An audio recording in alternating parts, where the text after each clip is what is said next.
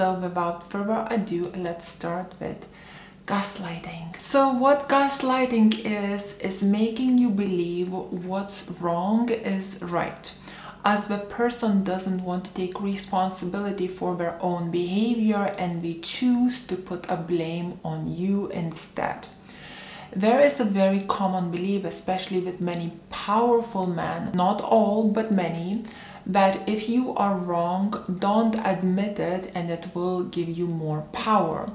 A lot of lawyers, for example, use these tactics if they are defending someone and want to win the case. And I have nothing against lawyer. My dad is a criminal lawyer himself, so you know. I know the lawyers.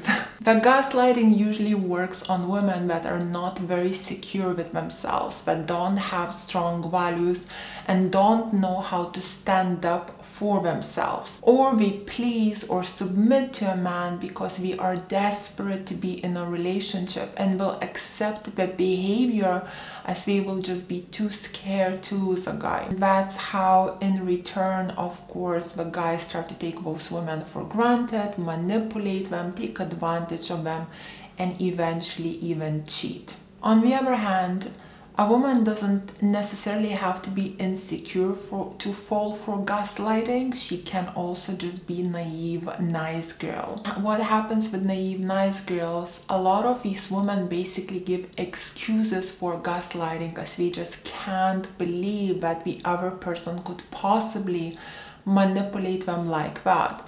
As if you are a good person, you are fair and righteous. And a lot of times, especially if you don't have much life experience, you won't believe that another person could manipulate you like that. For you will automatically be giving them excuses. And this is exactly how gaslighters work.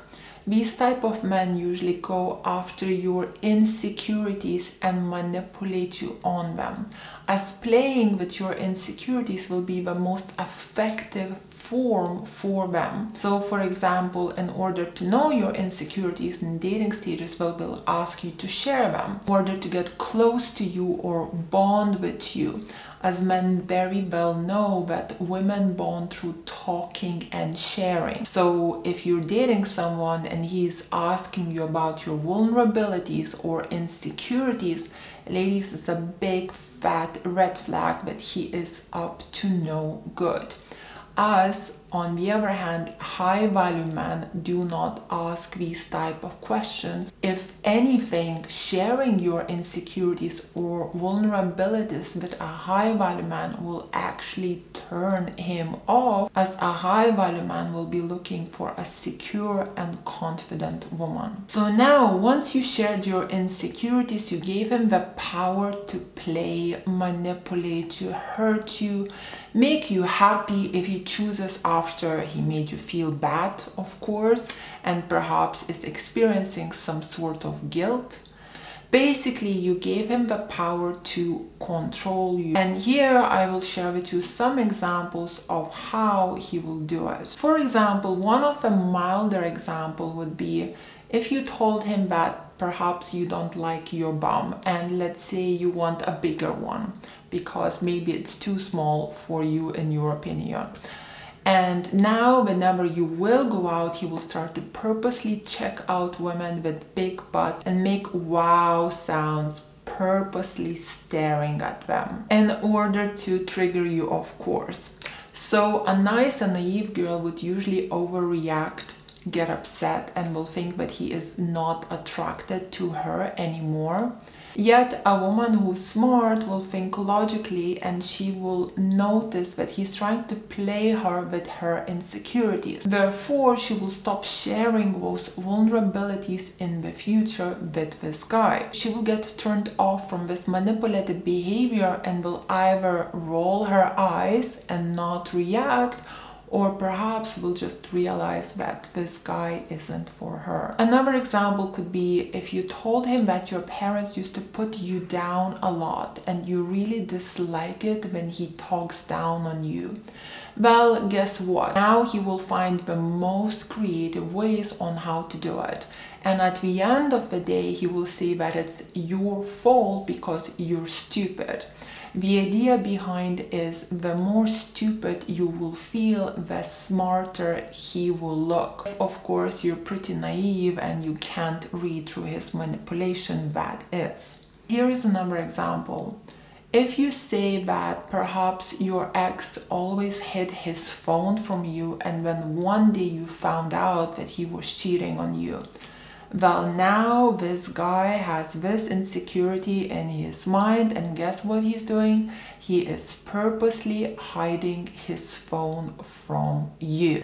If you'll notice that and will start to confront him about it, he will see that you are paranoid, crazy, and that you don't trust him, and might even punish you by not talking to you or will start shouting at you. The problem is when someone calls you crazy over and over, you start to believe it. When someone constantly puts you down, you start to believe it. As I said, gaslighting works the best with insecure women or with nice girls who have never been exposed to such manipulations, as those girls just give excuses for their guys' bad behaviors, as we actually cannot believe the other person could do something like this. Other forms of gaslighting can be saying that nothing is a big deal, even if it's wrong. For example, he's flirting with another woman, it's not a big deal. He's hitting on another girl, it's not a big deal. You find out that he's still in touch with his ex and be flirting with each other or calling each other every single day. It's not a big deal. He's been rude or disrespectful. It's not a big deal. If a guy, let's say, is trying to chat you up at the nightclub and he says, let's go over to mine and let's enjoy the moment, and you're kind of saying like, no, I like to take things slow. He'll be telling you, no, it's not a big deal. Just have fun tonight. We may not see each other tomorrow. So by saying it's not a big deal, he's trying to make you feel that what's wrong is right, or a wrong thing to do is not really a wrong thing to do. It's not a big deal. Ladies, I have plenty of videos and live streams that I have done on manipulative strategies and games men play with women. I really recommend you to check out those videos just by following the link right here in order to learn those games, know how to handle them and protect yourself in the meantime. The other form of gaslighting could be putting all the blame on you, like everything is your fault. For example, I remember I was on a date with this guy and he told me a story of his ex. It was in London and he actually said to me that he cheated on his ex.